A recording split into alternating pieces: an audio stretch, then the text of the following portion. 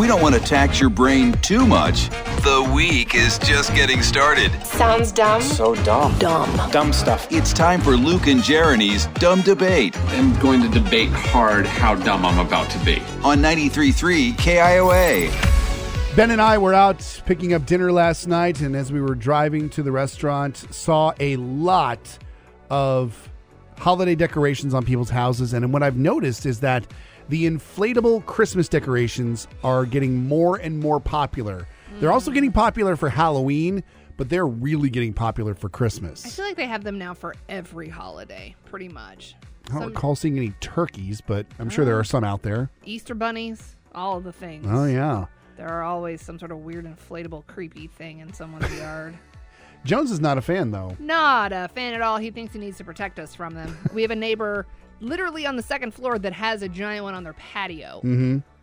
That thing, as soon as it blows up, Jones loses his mind because he thinks he's being attacked by a giant Santa. So I'm imagining that Jones is not going to be super enthused if I were to come over in one of my blow-up Halloween costumes. No, it wouldn't blow up much longer after that. It's our dumb debate today about whether or not you are for or against the inflatable Christmas decorations. Mm-hmm. I say they're fine. I think they're fun and festive. I think they're a cop-out. I think it needs to have some more thought process behind it. I don't think you can just blow up an inflatable Santa and say, woo, I decorated for Christmas. Julie over on Facebook says, I've got a 7-foot-tall Mr. Potato Head Santa Claus inflatable that stands proudly in my front yard every Christmas. This year, my son bought me the Will Ferrell inflatable one from the movie Elf. Can't wait to add it to my collection. So now you have an inflatable Will Ferrell in Yeah. your front yard? Yeah. We've gone too far. Looks like Buddy the Elf. Cicely Candy says, I like them. Makes it look a lot more festive. But then we do have people who are not fans of it. Yeah, Betsy doesn't care for them. More not fans than there are actual fans. Sorry, Yeah. guys. Sarah says negative. Juanita says, no, it looks tacky. I'm with you, Juanita.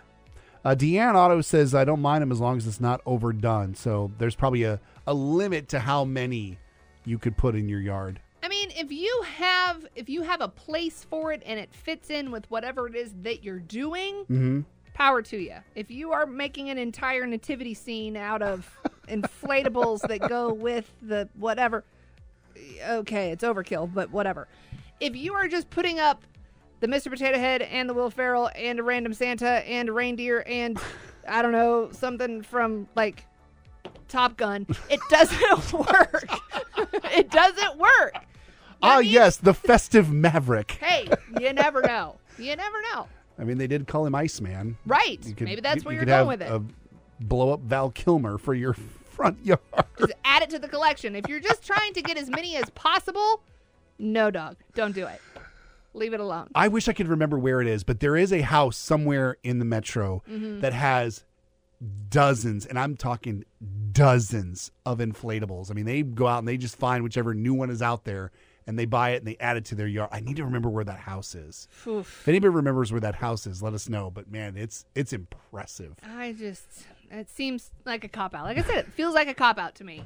I want the house to be completely covered in lights. I want it to do the crazy thing where you turn on the Christmas music and you can see it and it all goes on. I want that. If you're going to do that, cool.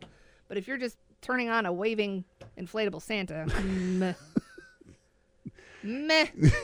There's that jolly holiday spirit I've been looking to get out of you. Oh, we haven't even started yet.